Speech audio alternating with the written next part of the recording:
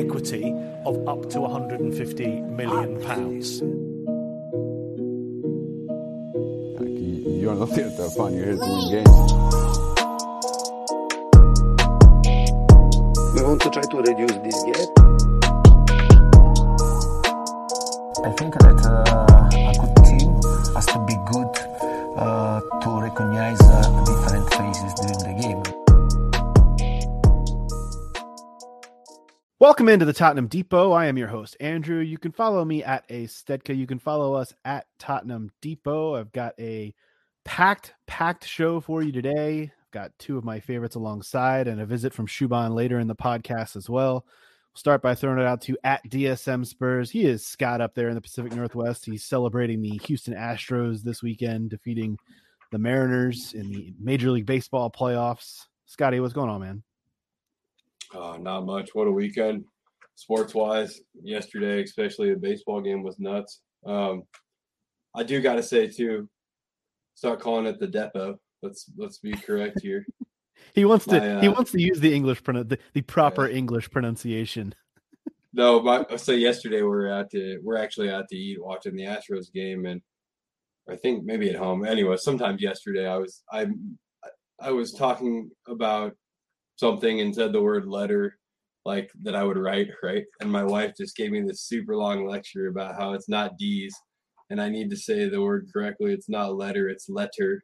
And I need to like enunciate my T's properly and speak the Queen's English. And I don't know. It's whatever. It happens a lot in my household. Isn't it the King's English now? I had that thought actually. So thank you for correcting. There you go. Growing up, I always had to learn how to say Washington, as in Washington. Yeah, it was a trick. I could never. Right? I always threw an R in there. It was always Washington. Because of where I grew up. Yeah. Because of where I grew up, that was the dialect. It was Washington.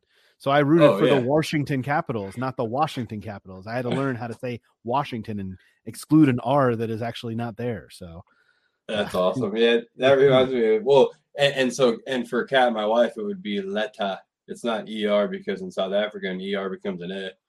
Shuban will do that too a little bit, actually. Language is a beautiful thing, isn't it? It really is. And you know, I say this all from the seat of the person who speaks the totally just mangled version of English, right? So, whatever. Though I prefer it. I hear you. You heard her voice already. Caroline is also with us at CG Stefco. Kaz, what's up with you? Not much. Enjoying a calmer day after a pretty hectic week. So I finally got to watch a Spurs game uninterrupted. That was nice. Yeah. Isn't that nice? Yeah, it has been, like Scotty mentioned it, like it's been a wild sports couple of days, weekend, whatever, between, you know, a wild college football day yesterday, baseball. There's been a lot of soccer to watch, and we have been watching a lot of it. It has been just a crazy time. I had to watch Spurs on the DVR twice this week, and then I only got to see about the first probably 30 to 35 minutes of the Spurs women game this morning against Liverpool before I had to bail because I was down marching in the Phoenix Pride Parade. Shout out to the folks down there. And like, it's just been a lot. It's been a lot of watching recordings of soccer matches and such. So that's actually where I want to start off because it's fresh in our minds. Spurs women pick up a 1-0 victory over Liverpool this morning at their new home, the home of Leyton Orient. And Caroline, it felt like a professional victory, I guess. Like I said, I only got to see about the first 30 to 35 minutes. I saw the goal. But take us through this one because this felt like a controlled win for Spurs women, right? Yeah, I think it was kind of in keeping with our recent performances and that we had a really strong first half, you know, got our goal scoring in early. And then second game, it was more game management. You know, I was talking to Scott, I think it was earlier, about how our conditioning is still not quite up to the level that I think Rianne Skinner expects it to be. So we see in the second half, we kind of have been tapering off a little bit. And, you know, Liverpool, they're a newly promoted team, but they were very dominant in the championship last year. So this wasn't a team that we could, you know, underestimate by any means. But I think they are good at set pieces and not much else, it would seem right now. They don't quite have the the creative football that you would expect to see from a top flight team. And the biggest threat they posed was in the second half. They brought on their long throw-in specialist, Megan Campbell. And, we had obviously prepared really well for that because it didn't cause us any trouble in the end. But, I think first half we played really well. Celine Bizet, she was a real standout, playing on the right wing position. And she was the one that forced the own goal. She was, crossing into the box. And I think even if it had not deflected into the goal, Nicola Karchevska was right there to collect. So really great stuff from her. I just wanted us to get another goal, but promising signs all around with Ash Neville having another really good game. Drew Spence is looking a lot more comfortable on the side. They both had shots that hit the crossbar/post. So what did you think, Scott? I know you saw all the game too. Yeah, I mean, I think I'm still, I would say, much less versed in all things women's team than you are. But I think with each game, I start to understand, I think, what we're doing more. Today, I think more than anything, I was just impressed by how oppressive we were as a unit. And like you said, the conditioning, you and I talked about it, it definitely showed. I think it was maybe 60, 65 minutes with spitball in there. It could be off a bit, but right about there where you could tell we didn't have the press that we wanted to have. And mentally, we were just behind, I guess we were ahead of our feet, right, is the best way I could say it. And you could tell, but that'll come. I think it's easy to forget that we're much earlier in the women's season than we are in the men's season, right? And they're not parallel right now. So the conditioning will come. But, we were absolutely impressive. And Drew Spence, like you said, I heard her name 100 times today, right? So you can tell that Drew is betting in. And I'm excited to see some depth, too. Like I said, I don't know too much, but you hear a name like Ellie Brazil coming off the bench, right? And I know enough to know that that's an exciting signing for the club and a bit of talent that will welcome off the bench, right, as the season goes on. So, but yeah, for me, I think more than anything, each and every match that I watch from the women's team is just, kind of back to the days I've said it before of rediscovering Tottenham and just kind of taking it in and not being as like in as deep into like the analyzing of the match itself and really just like enjoying watching the football, right? So if that makes any sense. The two things that stood out to me, like I said, from only watching about the first 30, 35 minutes of the match were, as you mentioned, Caroline, Bizet looked incredible. I mean, was just creating so much down that right side. And then the other thing that really stood out to me was just the three center backs looked so calm. Everything at the back looked so in control. And it's what allowed the press to really do its job. And the high press was really on point. I think the only thing that surprised me when I was following along, the result of the match, just wasn't physically watching it. But the only thing that surprised me was that Spurs weren't able to add a second. That's why I kind of deemed it a professional win, because it's like you got the goal and then you just kind of held possession and possession ended up being a lot closer than it probably felt. It was 52-48 in favor of Spurs, but honestly, it felt like about as dominant of a 1-0 as you could get, because it didn't seem like there was a lot going for Liverpool, and a lot of that had to do with those three center backs in the back that were just incredible. Yeah, I agree. The defense is looking in a much better place than we saw in preseason, with Amy Turner really getting integrated, and I think Shalina and Molly are both back to their best. So I think, it's okay for us to be having these kind of professional performances right now, because we do have this early season injury crisis that we've talked about before. And we do have promising news on that front, that we have some players that are still on limited minutes, but coming back. Like we saw Jess Naz got to make an appearance off the bench today, and she's really important to the side. So that was a relief to see. And, I found myself thinking, during this match when, Drew Spence was having all this joy in the midfield, we still got Kit Graham to come back. And, she was playing against this Liverpool side. Like, I know we would have scored more than one goal. So I'm excited to see her back. We also have Chioma Ubagagu is going to be done with her suspension after this match. So she should be available for the next one. So it'll be interesting to see her come back in. Obviously, we haven't seen her in about a year, but she posed an attacking threat in the few games that I did see her last season. So I'm excited to see her back. And that next match for Spurs women comes up Saturday, the 22nd, home against Manchester City. So a good challenge there. Spurs, it's only 3 games for Spurs so far, but they sit 7th on the table on 6 points, just 3 points ahead of those Manchester City women. So maybe you can put a little distance between the two if you can pick up another 3 points, which would be nice. But as I said, early going in the Women's Super League, it is, nothing to get too worked up about after 3 matches. But Spurs did look good in this match and look good in their last time out in the Conti Cup too. So, things to build on from that standpoint, I think, in terms of looking at Spurs women. So it's a good thing all around. You guys want to talk about the men's side, because they had 2 games this week and 2 victories that I thought were different, very different wins. Obviously different competitions, one a Champions League win, one a Premier League win, but just very different feeling matches for me. Even though they were both, I felt like kind of dominant victories in their own kind of way. Let's start by talking about Eintracht Frankfurt midweek in the Champions League. It's a 3-2 win at home for Spurs. This was the first home game back in a while because they had the break with the NFL games being played at the stadium and things of that nature. So lineup wise, not really a whole hell of a lot to dissect in this one. We knew we were going to see Emerson Royale back at the right wing back spot because he was still serving the suspension, and I think is still serving one more game in the league. If I'm not mistaken, he'll miss the Manchester United match, but then will be eligible to play next weekend. Other than that, pretty standard. I wouldn't even call it rotation. Sessegnon's in there. Langley's back in the back 3.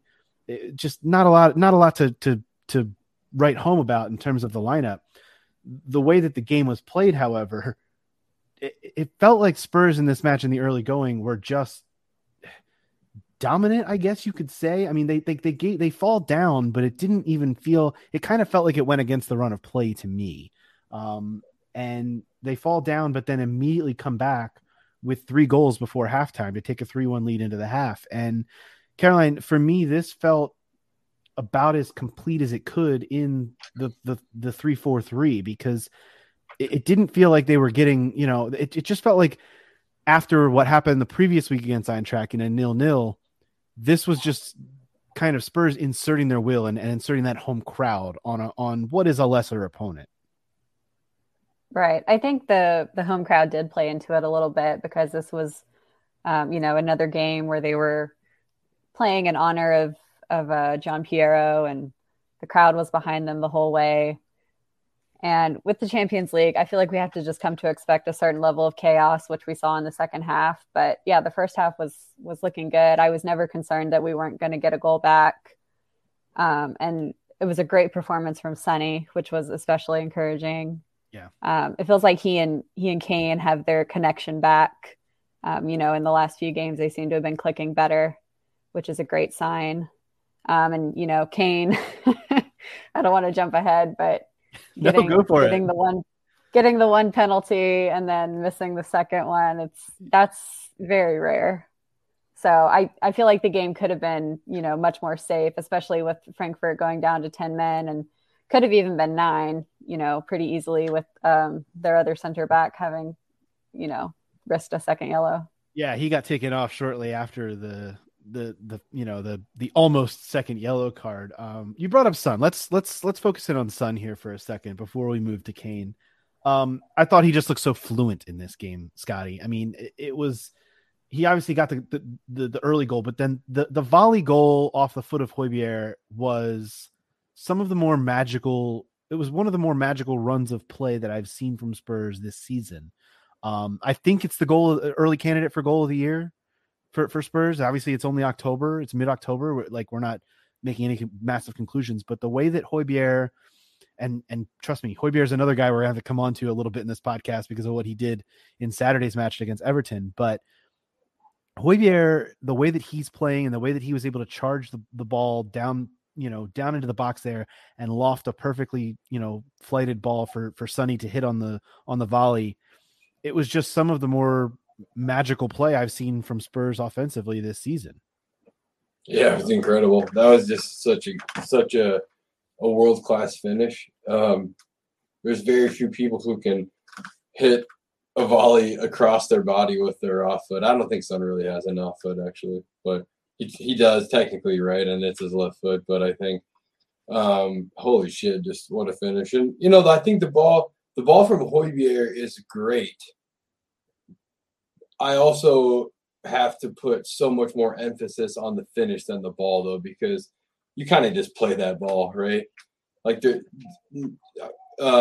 you play that ball somewhere in the vicinity of Son, and it's up to him to do something with it, right? So It was a good ball, but the finish was fucking incredible. And I think Son's definitely back. I think we have to bear in mind that against a European opponent, you're going to just get different looks, right, than you're ever going to get in the Premier League. So I don't expect him to be banging in, those types of goals week in and week out, or 38 matches in the Premier League, but it's an amazing finish. And Frankfurt is, they were just kind of running with their heads cut off at that point, right? Which I think gave Son that type of space too, but never take anything away from the finish. It was incredible.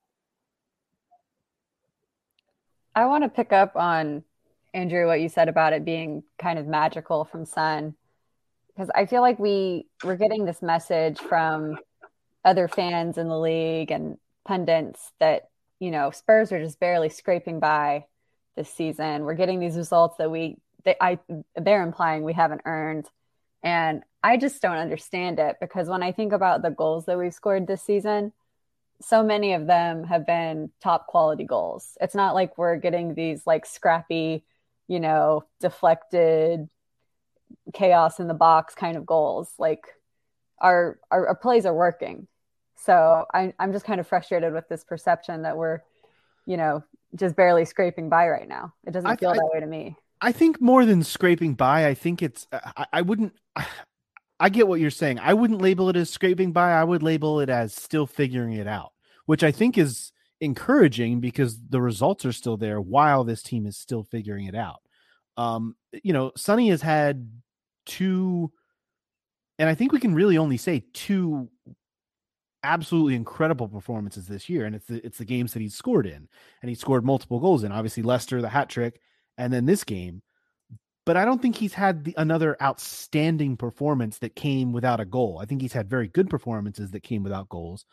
But specifically when you refer to Son in that way, I think his two outstanding performances have come and have been very easy to pick out because he's scored multiple goals in both of them. I think that on the whole with Spurs, when you're talking about, I get what you're saying. I don't think they're scraping by. I think they're doing what they've got to do and still figuring out a lot of things, and a lot of, they're still integrating a lot of new players. Obviously, a lot of new players are brought in this summer. So, and you're still dealing with a manager who is still approaching 1 year with the club. Like, it's been under a year still. So he's still implementing exactly what he wants. And we're seeing signs of it, click with some players. Yves Bissouma comes to mind, a guy who's only been here a few months, but is already you're starting to see it click. I think you're starting to see it click even with Højbjerg. I think he's a great example of a player who we all think of. I think there's a perception with a player like Højbjerg who he's a defensive midfielder. He's just going to sit back and win the ball back and move it forward to players who can do something with it offensively. But what I saw from him specifically on that goal to Son was a player who is not Christian Eriksen, don't get me wrong, but he's got attacking capability. He's got that in his bag. He's got that club to play, something that we see him do with Denmark quite often, frankly. And that's what people have been crying out for. So I think Conte is getting more out of these players, which is what you always want out of a manager and what you always expect out of a manager, right? Yeah. And I get your point about, we're not at our top level yet. I would agree with that. And I think that's just where I'm feeling the disconnect is, it seems like everyone else thinks we're going to fall off. And I see it as, we're going to get to another level soon. And then we're really going to be getting the results that we want. So. I think you're spot on. I'm not gonna sit here and like do my bullshit. Oh, we're gonna win the league, regardless of my name that you guys can only see now, and we'll keep it at that. But I think I really, really firmly believe in my soul that we're gonna be battling for the league at the end of the season, whatever that means, right? And I think today's results continue to show me that that's not like super far fetched, right? I'm not saying today's results get us anywhere. It's very early in the season, but it just tells me that we're gonna be able to hang around. And a big part of that's Conte, right? Lee Dixon was asked, and you may have said this already, carry on, so sorry if it's repeat, but when Dixon was asked, where do Spurs fit in, the first thing he said, regardless of him doing his best to back away from it, was that Conte is in charge, right? And history tells him that Conte could go and win the Premier League this season with Spurs. So it's very interesting to see, because not only do we have a very bought-in team and guys like Højbjerg, to your point, Andrew, who are really figuring out how to make the system churn well, but we've also got a lot of talent that we haven't had in a while, right? I don't even think we had this much talent under Poch at any point, regardless of what we want to say we felt, right? It was magic. I think you're right. I think it's not even close. Yeah, exactly. So I mean, maybe talent, but experience mixed with talent, not even close, right? And so I don't know. I think there's something special going on at the club right now. They just bonded over something that's absolutely tragic, and I'm never ever saying that happened and it's gonna like benefit us. God forbid. I would easily give up a Premier League season or title so somebody could keep their life, right? That's not my point, but they bonded through something tragic together, and they're just clearly more than a football team right now. And a lot of these guys have been through that before with Poch. They've been a family, and they're kind of refining that right under a new manager. So there's every reason to think we can kick on and do exactly what the pundits aren't going to want to think we can. I'll tell you, Scott, that's not something I had thought about, but that's a really good point. And I get the point that you're making, in that, this club did go through something a week and a half ago and has won 3 games since that. And it has, they've rallied around each other, and they've been forced to. They've been forced to go through something tragic together, and they've been forced to play through it, because you can't just pause the season when a member of your team passes away so suddenly. You've got to go out there and continue to play the games, and they've rallied through it. And I do think there's something to be said for this group of players doing that, because there are, and I'm not going to sit here and say that if there are certain other players that were still involved in this club that they wouldn't be able to have rallied the way that it did and come together. But there is something to be said for the fact that a lot of the players that weren't working out here and didn't want to be here any longer aren't anymore. They're not hanging around. And the players that are bought into Conte and bought into his system and want to be working and pulling on the rope in the same direction for Spurs and playing for the badge, they're here and they're doing it. Yeah, and you're well said. And to further now our point, right? I think the 2 times that we've really seen a family unit form within the squad now, right, that we've just discussed, the manager came in and said, "You're talented, but get the fuck out because you're a pain in my ass," right? Both of them did it. Adebayor, we paid the dude $110,000 a week to fuck off. We literally said, "We will pay you your $110,000 a week if you just stay away from the club." And I'm like, Pochettino convinced Levy to do that, right? So I'll still never understand that. Levy haters, write me, DM me, and fucking figure that one out, right? But ultimately, I've seen it happen twice now, and both times the manager came in and said the unit's bigger than the individual. Lo Celso gone, Tonky gone. Like, see you, hate to say it, Winks gone, because at that point Winks was frustrated too, right? And I wish him all the best, but you cut what you have to cut, right? You to trim the squad down and then build it back out, right? You can't build like a lean machine if there's fat all over the place, right? So you got to trim that and then rebuild, right? So that's what we've done. And again, I've seen it 2 times now. And so I just think when you look at what we almost did the first time, every reason to think we could actually do it the second time, right? No, I totally agree with you there. Is before we move off of talking about Eintracht Frankfurt, do we I don't even want to invoke his name because I did it last week on the pod and it turned into like a 15-minute discussion, but do we want to talk anymore about the substitutes? We saw I was glad we saw Oliver Skip and Yves Bissouma come on. It felt rotational. It felt after we had gone up a man.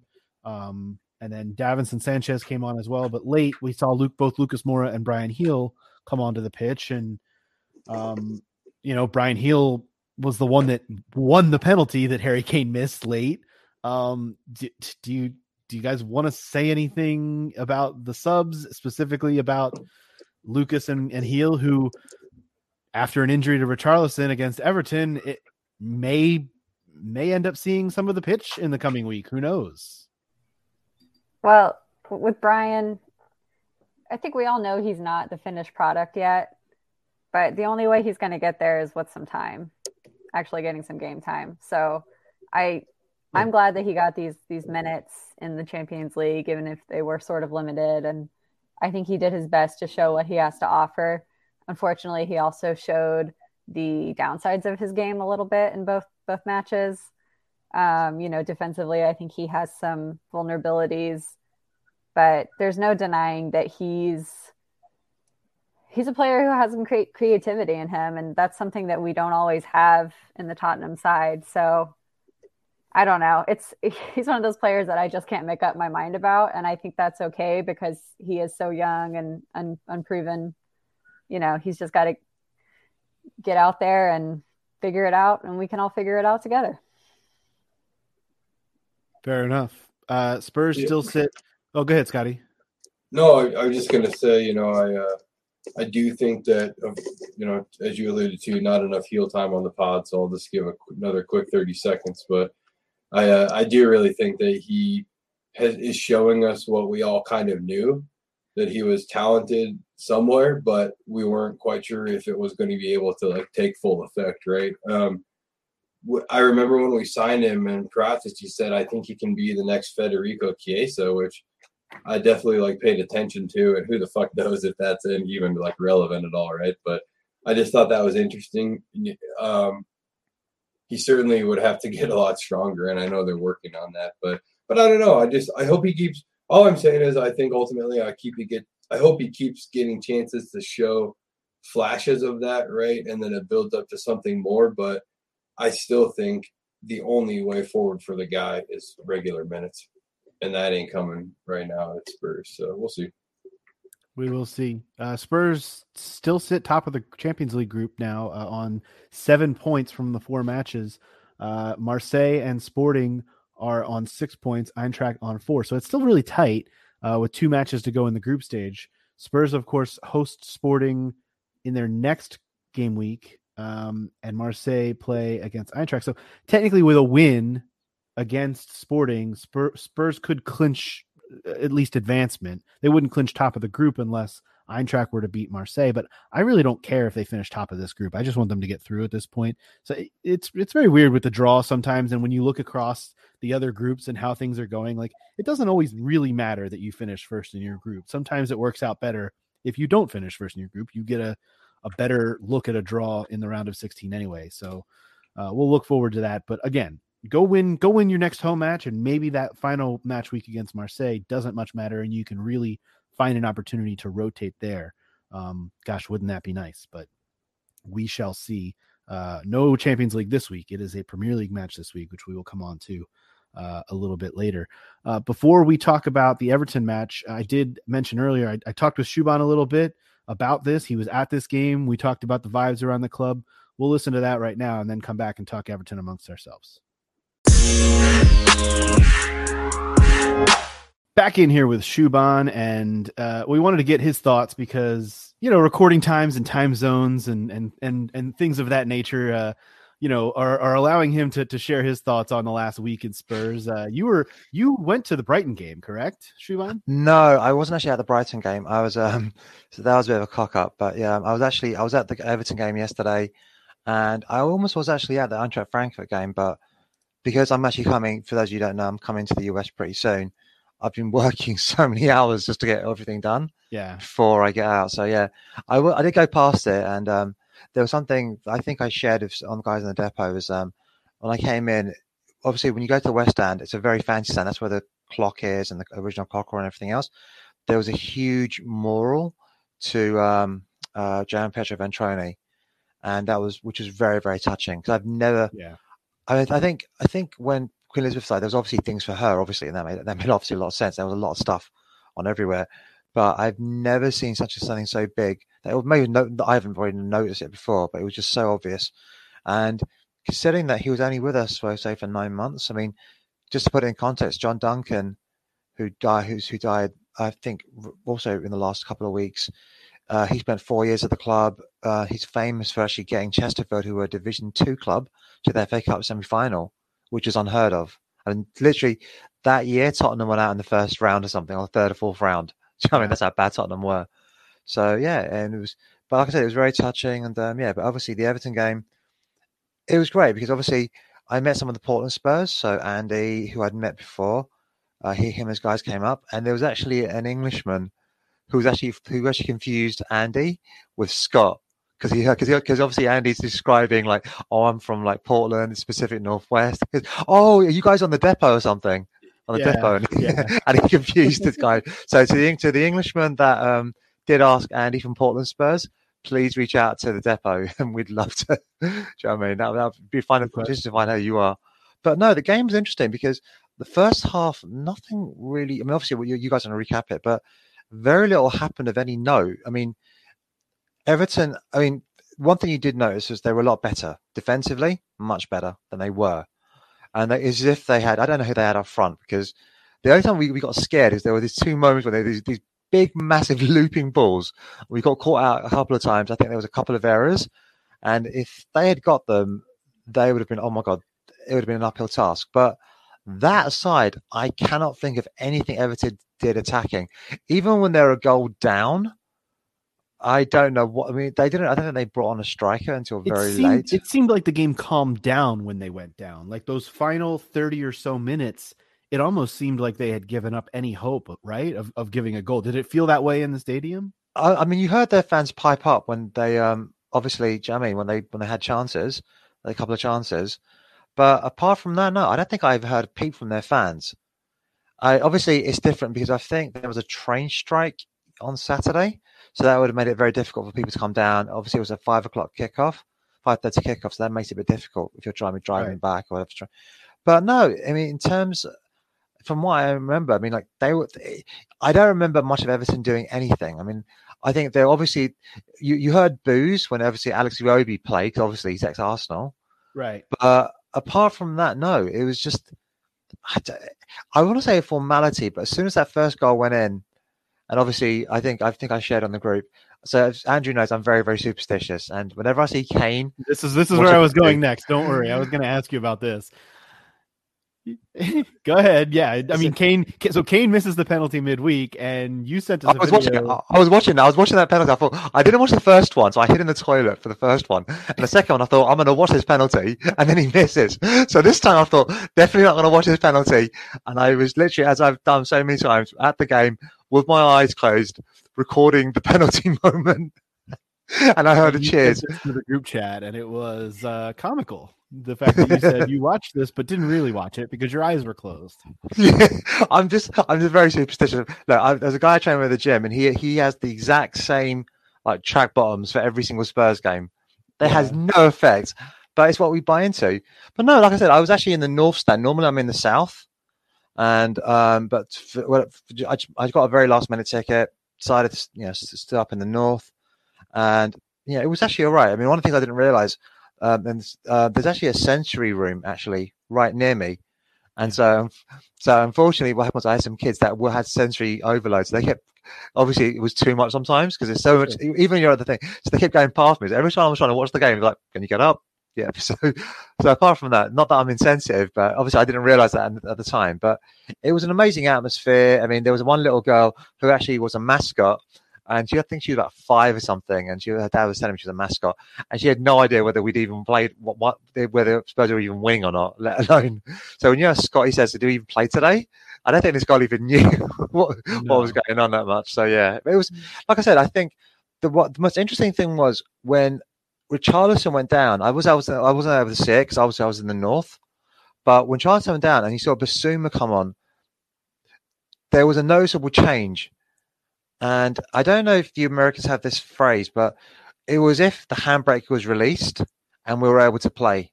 Because I was like, wait, Bentancur's going forward, Højbjerg's going forward. What the hell's going on? It was as if they would have given that freedom to play. And I know that will sound very stupid to say this, but even though you technically lost an attacker by Richarlison going off, we actually gained 2 attackers by Basuma coming on, and those 2 becoming attackers. And then I think there were moments. I mean, the only thing I could say about was it Perisic. It sounds really weird to say because he had a decent game. Because I actually met a Croatian family who had come over, and my first thought was Luka Modric, because when you see a Croatian flag, the first thing is our greatest ever Croatian player, which is Luka Modric. And they're talking about Perisic, but when I saw Perisic first time properly was 2018. I think he was about 28. He's now 32, and I don't know, but he did look as if he looked really fatigued. He just didn't look that. I mean, do you know that wonderful technique? I think what game it was. I think it was Fulham or whatever it was, Wolves. And he still had those moments, but they weren't. That sharpness wasn't there. There was a little bit of timing that just wasn't right. And time, as they say, is undefeated. Time is undefeated. But like I said, I think because one of the things because we were saying like when I'll tell you one thing that was interesting. When Spence came on, there was such a cheer. Not just for, obviously Skip was coming on. I think Luke was coming on. Obviously, Lucas is very well liked, but Spence, you could tell there was a lot of goodwill towards him. Yeah, there's a lot of anticipation for that, and I thought that was a moment as well. But before I let you get off to bed, and because of the time zones and everything, I want to ask you the vibe, because you're going to understand the vibe, I think, better than most. I mean, we all get to look at the internet and see what people are saying on that, but the internet's not real. You get to know the vibe of this club and being around this club and being so close to it. The vibe of this club after 2 wins, one in the Champions League midweek, and then this win over an Everton side, which I think we can all say is lacking in something, but going ahead now with what lies ahead in these final, I guess it's 8 or 9 games before the World Cup break. I think it's 3 weeks. Yeah. I mean, I think it's 4 weeks. What is the vibe? I mean, it feels kind of like this is a positive turn after there were some struggles there, especially to get going. It feels like the vibes are good right now, turning into this, little sprint toward the World Cup break. Am I wrong about that? I don't think you're too wrong. I mean, like I said, I think one of the things, obviously, because we're going into our winter, as in like, obviously it's winter everywhere, but the clock's going to go back, I think, in about a week or so. And obviously when that happens, there's a bit of downturn of mood and everything else. But I don't know, when I was watching the game, there wasn't like, obviously, look, when players miss or there's an incomplete pass or a tackle, there's always the groans, especially from the Paxton. That's just what's going to happen. But no, I don't think there was. I think there was a lot of enthusiasm. I mean, I stayed in because I think they had to kick us out, and I've never stayed in the Spurs because normally I would actually leave the stadium to go to the pubs, but a lot of the guys wanted, especially the Portland Spurs, they wanted to soak up the atmosphere, and it was about 8:30, and in the goal line bar, the numbers had obviously dwindled a little bit between obviously between 7:30 and 8, but literally there was still people going strong there. And I think that doesn't happen if there wasn't optimism, do you know what I'm saying, within Spurs. But like I said, I mean, for me, the biggest thing, I'll say this now, when Basuma came on, we didn't actually, I don't know whether fans are a little bit hesitant to do the Basuma chant kind of thing, but everyone, you could tell there was a real appreciation for what he was doing. You could just tell that people were looking at him and thinking, this is what we needed. I mean, I think there's a lot of love for Richarlison, and I think when he went down, you could feel like it wasn't like he went down and suddenly like there was a big like ow, what do you mean, like a scream or anything. I think I can't remember how he went down, but you saw him and he looked in agony, and yeah, like I missed it, but I think he just went in agony. And then when Basuma came on, it wasn't a case of Basuma, why are we not bringing a striker like Lucas or Brian Hill or something? It just felt like, I don't know, they just seemed like a good vibe between everybody, really. Yeah. And I honestly, I don't want to say this. I have a huge. I mean, obviously, as you know, I think you've met. I think Bawley online. I think one time the Everton podcast. But honestly, I don't want to say Everton were there to make up the numbers. I don't want to disrespect them that way. But it was as if I honestly felt that, do you know what? If they could have just said, let's just set this game off, they would.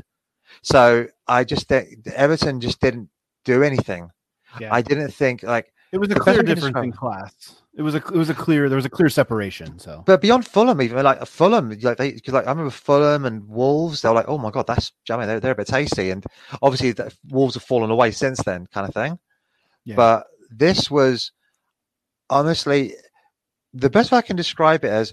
It was like a 5-0 victory, but we're missing 3 goals. Do you know what I mean? Right. It was just one of those things where they just didn't.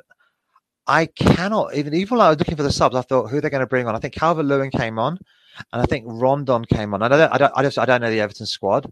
I mean, so I don't know, but I didn't see anyone because one thing you did notice actually, I don't know if you guys saw it from your camera, but I saw the Everton substitutes warming up. Like straight from the first half, like from the 20 minutes in the first half. Yeah. It was as if Frank Lampard brought his boys down for a run out, which again, I don't want to sound disrespectful, but does that make sense? It was as if they didn't feel they could win this game, I don't know if the stadium was absolutely rocking, but then again, it has been for a lot of games. When you're winning, everyone's singing when you're winning. The one thing, I don't know if you heard it or not, but after the game, they actually played "Oh What a Night." Oh yeah, they did, and we were like, "What the hell?" And it was just, I don't know. There's a bit of I don't know if it's a meta or something when things are like, do you know what I'm saying? When because obviously you've seen them on the Spurs. What was it? I think for Bentancur, he's the reason. Do you know what I mean? Right. And then they're like, gimme for But when I saw "Oh What a Night," I just couldn't believe that. It makes a lot of sense, and it sounds like the vibes they are good, and they're it's like I said, it's kind of a sprint almost to the finish of the first half now, and it's good to hear that everything is like I said, the vibes are good. That's all that we can really say. Shuban, I'm going to let you run off to bed because I know it's late for you, my friend, and we're going to hear from the rest of us going forward. But cheers to you, man. Thank you for coming on and giving me your thoughts and letting the listeners of the Depot know how things are going over there. Good night, Andrew. Take care. See you soon. Back in here on the Tottenham Depot. Thanks again to Shuban for chatting with me a bit about his experience at that match. Scott and Caroline with me here, and guys, this Everton match for me felt. I mentioned earlier the women's match, the women's win over Liverpool felt professional. This game over Everton felt professional to me. It felt like just a calm, even though the goal did not come until nearly 60 minutes in. It never felt out of control. Everton never felt like a threat in this match to me. Caroline, this felt like almost like the most complete performance, albeit against a team that I don't think has a lot of teeth going forward. Yeah, I had a weird experience of watching this match because I kind of saw the first half from home, although my attention was distracted. And then I was listening to the second half while I was in the car. So I ended up going back to rewatch the match in full, which I hardly ever do.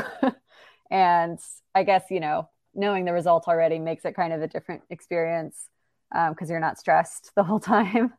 But honestly, I don't think it would have been a stressful match anyway. Like you said, we felt in control the entire game.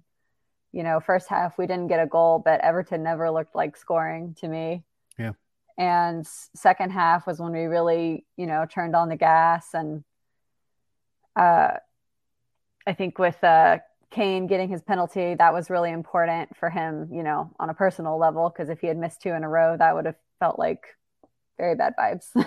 Yeah, it's always the toughest penalty to hit after the one after you've missed one, right? Yes, and then with Højbjerg getting I think that's his 3rd goal of the season now, right? Which is pretty incredible considering his output last season. Not exactly voluminous.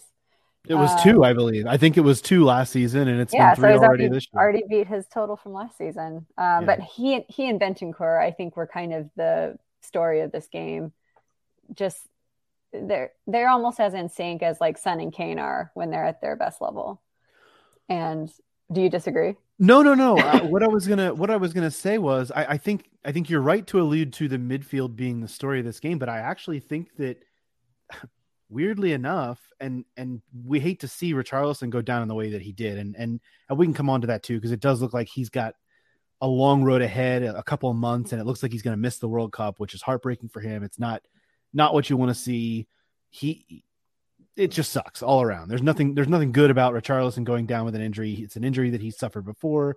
But I thought that it was interesting. The introduction, obviously everyone thought Kulusevski was going to be back for this match. He wasn't.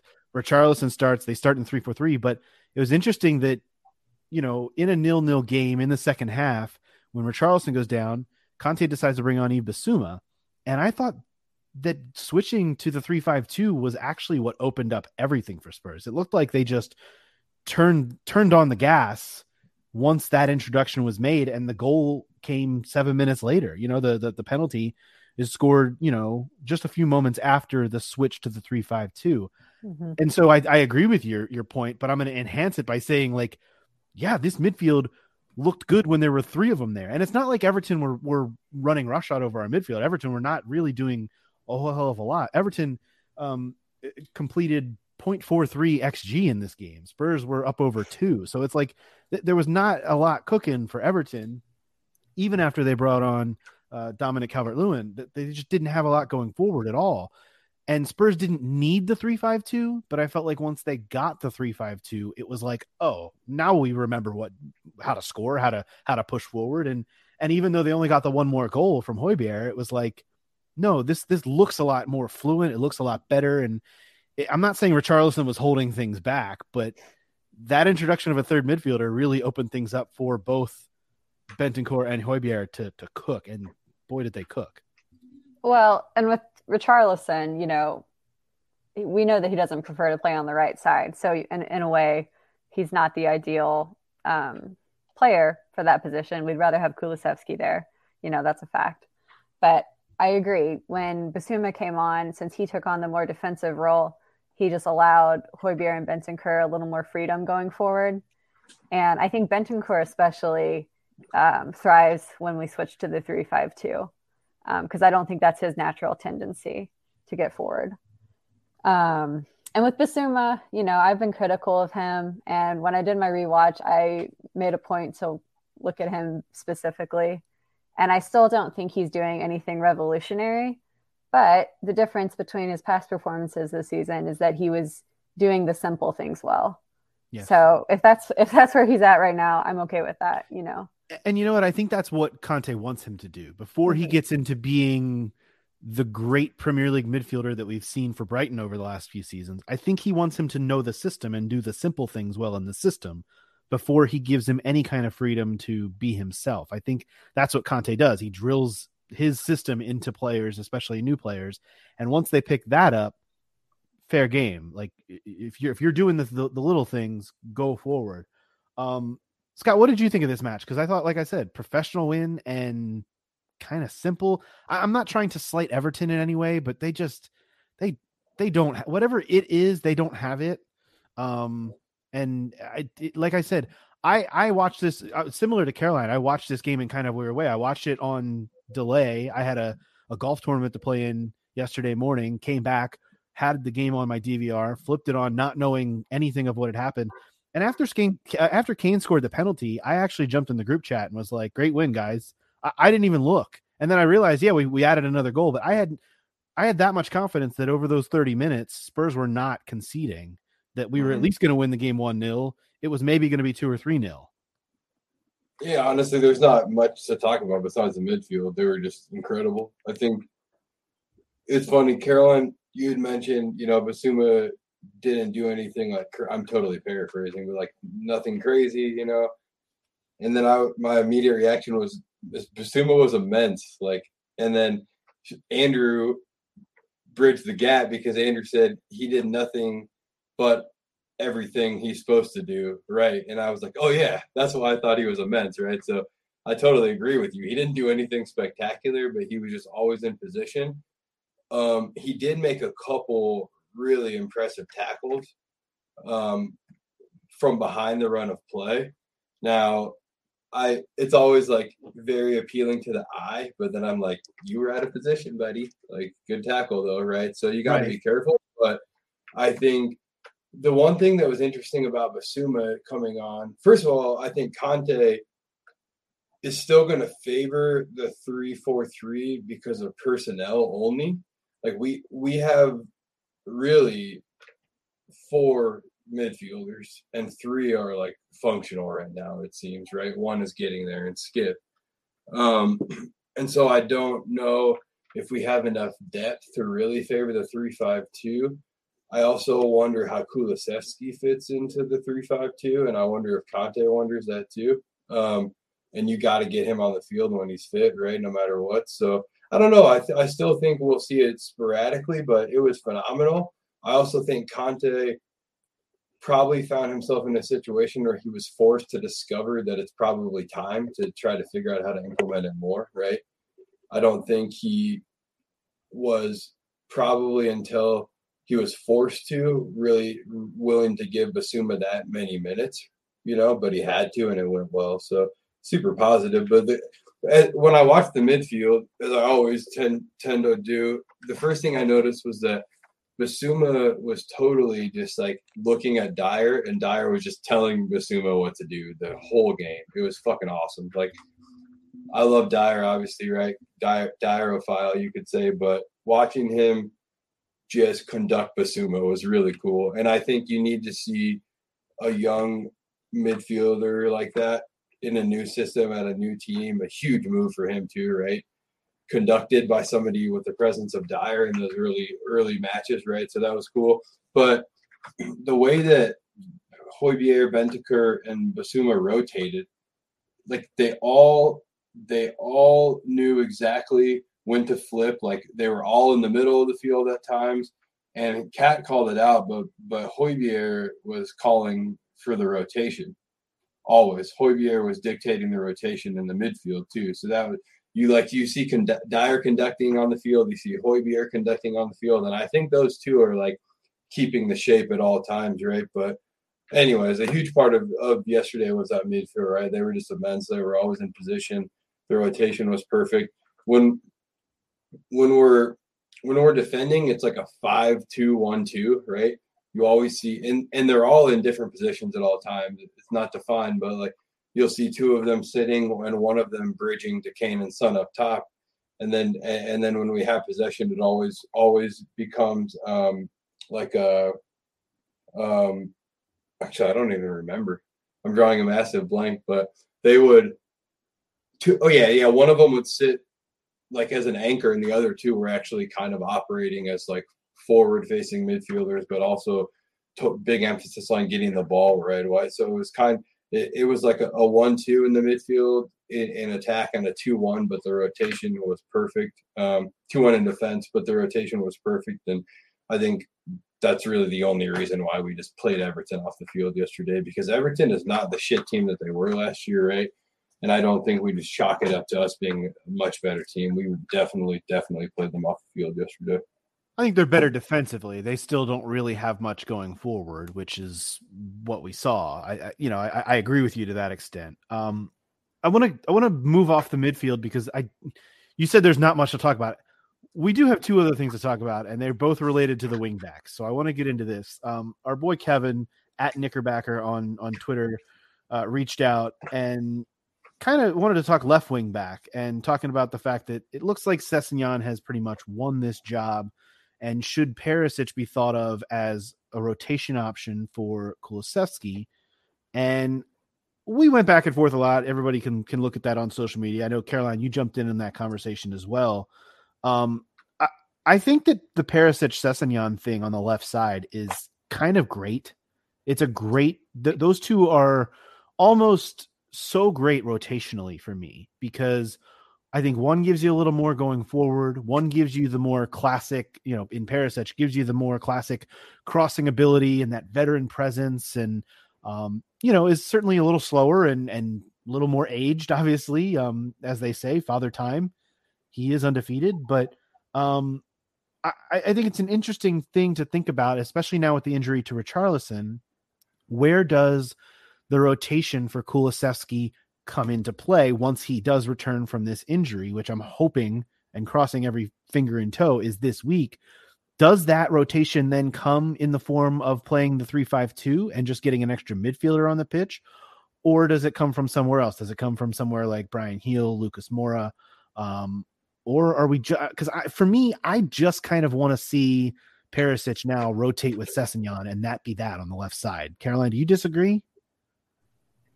No, I just think he can play on the right side, but I think he's better on the left. So if he's not rotating with Sess, I think it should be with Son, especially with Richarlison going to be out for a while. You know, we don't have Richarlison as an option to relieve Son.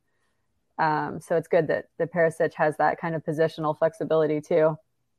But with Kulusevski, I mean, we just were talking earlier about how this could be an opportunity for Bryan Gil to get some minutes. And I don't know. The thing is, you just don't really trust him to start a game. So the way I see it, I think Conte is not going to have much choice but to utilize the 3-5-2 more often. Just because you don't want to have Brian playing a full 90 just yet. I mean, and Lucas, I'm kind of just over. Yeah. It's helpful too, though, with the 3-5-2 that we have seen Oliver Skip come. I'm gonna ignore that comment because I got yelled at last time I brought that up. No, I don't give a shit. You're spot on. The last time, or sorry, lost my train of thought here. The 3-5-2 is I think being enhanced by the fact that we're starting to see Oliver Skip come on in sub appearances. That's the key. Way back to help. That's the key. So if you can get a fourth midfielder within this 3-man midfield as a rotational piece, I think that's a positive sign. Now, God forbid one of those three guys go down and you're back to bare bones, because that remind me, I don't think there's another midfielder on this team. Well, Star, but right, another midfielder that's getting any playing time. And I think that's kind of what it is. But yeah, I think that Kulusevski's rotation is Basuma, essentially. I think that's, in a similar way to we saw Basuma come on for Richarlison after he got hurt. I think that's the rotation for Kulusevski, is that every once in a while we pop into that 3-5-2, we let Son and Kane cook and go from there. Now the problem there becomes, where is Son and Kane's rotation? Because outside of that, are you going to maybe one game let Kane and Kulusevski cook in a 3-5-2? Are you going to let Son and Kulusevski cook in a 3-5-2 to get Kane a rest? I just don't know. I think out of those two options, I'm more intrigued by the possibility of Son and Kulusevski, just because I think they've built up their partnership a little better than Kulusevski and Kane have together, when they're working in a front three, obviously. Yeah. But I just think they have a little better chemistry.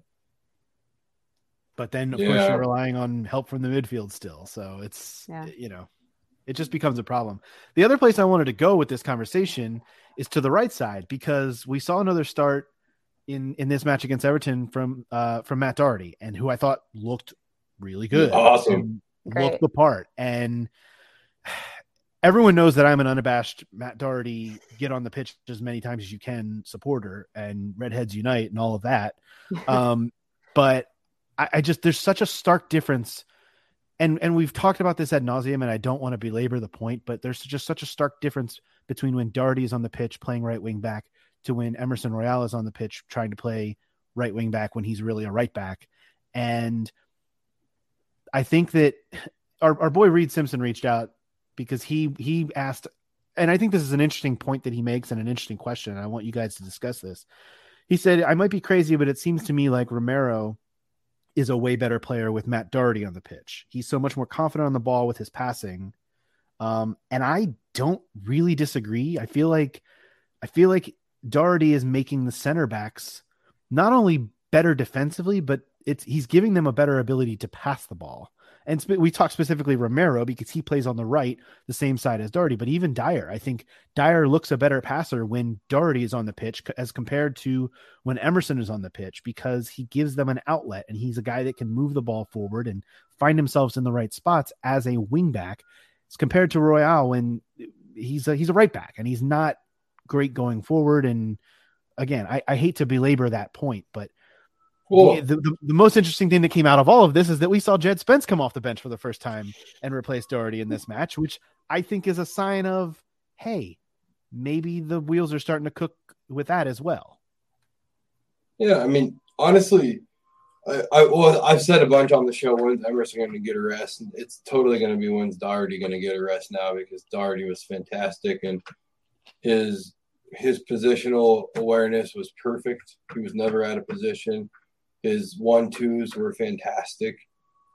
He made a couple of runs off of even Kane that opened up a lot of space. But when he came off at the end of the match for Spence or whatever, Conte gave him the biggest hug, and like, I don't know what he said, but it was like super poetic and like full of love and passion, right, from the Italian. So I'm very happy for Doherty.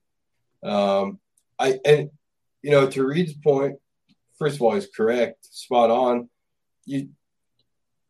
Doherty's just a much more technical footballer than Emerson, right? And I think players know who their teammates are. And I'm not giving Emerson the ball in tight space, but I'm totally giving Doherty the ball in tight space, right? So it's just going to allow the game to flow better.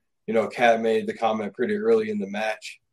There's so much less space for Doherty than Emerson ever has, and that's because Doherty's not afforded the space Emerson is, right? And it totally changes things. It makes because they know they can give Emerson the space. Yeah, he's not going to do anything with the ball when he has that space. Yeah, I mean, I'm not Conte, right? Nor will ever be, from a footballing perspective or probably any perspective, right? Conte's an incredible guy, but I would probably start betting Emerson in as a right center back to back up someone, or I wouldn't really do anything with him, because he is a very good defender. Like, I know he's had his moments, Andrew. I knew you were going to disagree a little bit, and I don't fault you for that, but because I understand where you're coming from. I think he can have good. I think he can have good defensive games. I don't think that makes him a good defender. Well, I would actually. Yeah, and I'm saying, I don't think there's any harm in having another right center back, but I don't think we need him at right wing back, right? And I'm just like, this is off the cuff. Who cares what happens, right? But I think Doherty's going to have to be our right wing back, and I don't know I'm asking the same question. Who's our backup right wing back that I've been asking since the beginning of the season, right? But that's the last question on this team. Everything else is perfect. People like Jed Spence, and I know he only got a cameo. I do too, but we'll see, right? I don't know. Yeah. I mean, I think that's a question for February, not for October. If 90 seconds are a lot different than being the backup right wing back, right? So yeah, we'll see. Go ahead, Carol. Well, with Royale, I think the problem with him is that when he's playing at right wing back, which is not his natural position, when he's in our attacking third, he's just conflicted with his decision making. I think because his tendency is to want to be more defensive, and then he'll remember, oh wait, I'm supposed to be contributing offensively. And I think that's kind of why we saw that, it seemed like a stupid, careless foul in the Arsenal game that he got the red card for, because he's just torn between two different mindsets. That's how it seems to me anyway. But I do want to say that I agree that Doherty had a really great game, and I think he does unlock Romero as well, because I'd kind of been waiting all season for us to see the offensive output from Romero that we had seen last season. And when he was playing with Royale in front of him, we just weren't seeing it. So, yeah, I agree. I think Doherty's got to be the first choice right wing back for me. I think the other thing that I like about Doherty's game is that he not only unlocks Romero and Dyer a little bit in their passing and makes them better because he gives them that outlet. I think he unlocks other players on the pitch too that he's linking up with in terms of the midfielders, and Kane. And I think they're boys off the field. We know that, and that matters. And I think it does. And I think that the other thing that helps him in this regard is that I think he's good in the 3-4-3 or the 3-5-2. I think that he can play with a right wing down there, or if it's just Kane and Son up there, or whatever other combination of two attackers you want to have, I think he works in either setting, because I think he knows. And again, this just goes back to being a wing back and knowing knowing a Conte system like he already seems to, having only we saw it at the tail end of last year before Matty Cash did what Matty Cash did. He was coming into his own in the Conte system already. So the fact that that muscle memory is there and now the muscle around his knee is getting back to being where it needs to be, I like him in that spot. And I'm really interested. We've got 8 games left before the World Cup break. I'm really interested to see how this rotation goes because Emerson, of course, if my math is correct, still misses. Yeah, he'll miss the Manchester United match midweek this week. But Emerson will be eligible to play against Newcastle and then going forward for the final 7 leading up to the World Cup. How do you rotate at the right wing back spot between Doherty and Emerson? Is it in every other? Is it, a lot would be dependent on the Champions League qualification, obviously, between the Sporting match and the Marseille match, but 7 matches, and they are big, big matches. You got United away this Wednesday. Sunday is a home match against Newcastle. Then you've got the Sporting match midweek at home. Away to Bournemouth, perhaps a little bit of a chance for some rotation in that as well. They do not look like a good side. The Marseille match, which again could potentially be a chance for some rotation if you get the job done against Sporting at home. Then you get to host Liverpool early November, and then away to Nottingham Forest, maybe another slight chance for some rotation. And then you close out this run with a home match against Leeds, which is always a fun challenge. So there's just a lot to be learned, I think, over these next 7 games or 8 games rather, about how Conte is thinking about rotating, and obviously a huge, not just at the wingback spots, but a huge, kind of kink in the plans with Richarlison being down now. I mean, I don't expect Richarlison back, frankly, until the middle of January, late January, early February at the earliest. Just the way that he was talking about that injury and the way that he knows his body, it seems as if he's going to be done for a while, which leaves you 3 attackers with Heel and Lucas thrown in, unless you're playing the 3-5-2. So I'm very interested to see how all of that plays out over the next handful of weeks leading into the World Cup. And then who knows what's going to come out of the World Cup injury wise, but everyone's hopefully going to get through that healthily. Well, let me go ahead and open up transfer speculation for you. I'm sure. I'm sure you've been welcoming that. Hold on, let me find the mute button real quick. Get it in October, baby. But no, I will just say briefly. I think the World Cup will pose an interesting opportunity for us to have a chance to get someone in just a way we never have. Right? There's going to be guys who aren't at the World Cup who have a ton of downtime who will be active as human beings, right? Thinking, and when opportunities present themselves, who knows? So I think our scouts will have a unique opportunity, Big Papa Paratici himself, to do some work and maybe get somebody in too. But we're going to have to figure something out up top, because I do not see us, getting far beyond Kane, Kulusevski, Richarlison, and Son, right? So. Yeah, it's interesting because in the summer transfer window, when we got Richarlison, that seemed like a really efficient use of squad space because he could, fill in across any of the spots across the top 3. But then that becomes a problem when he goes down and you're lacking rotation for all of those spots now, Mm-hmm.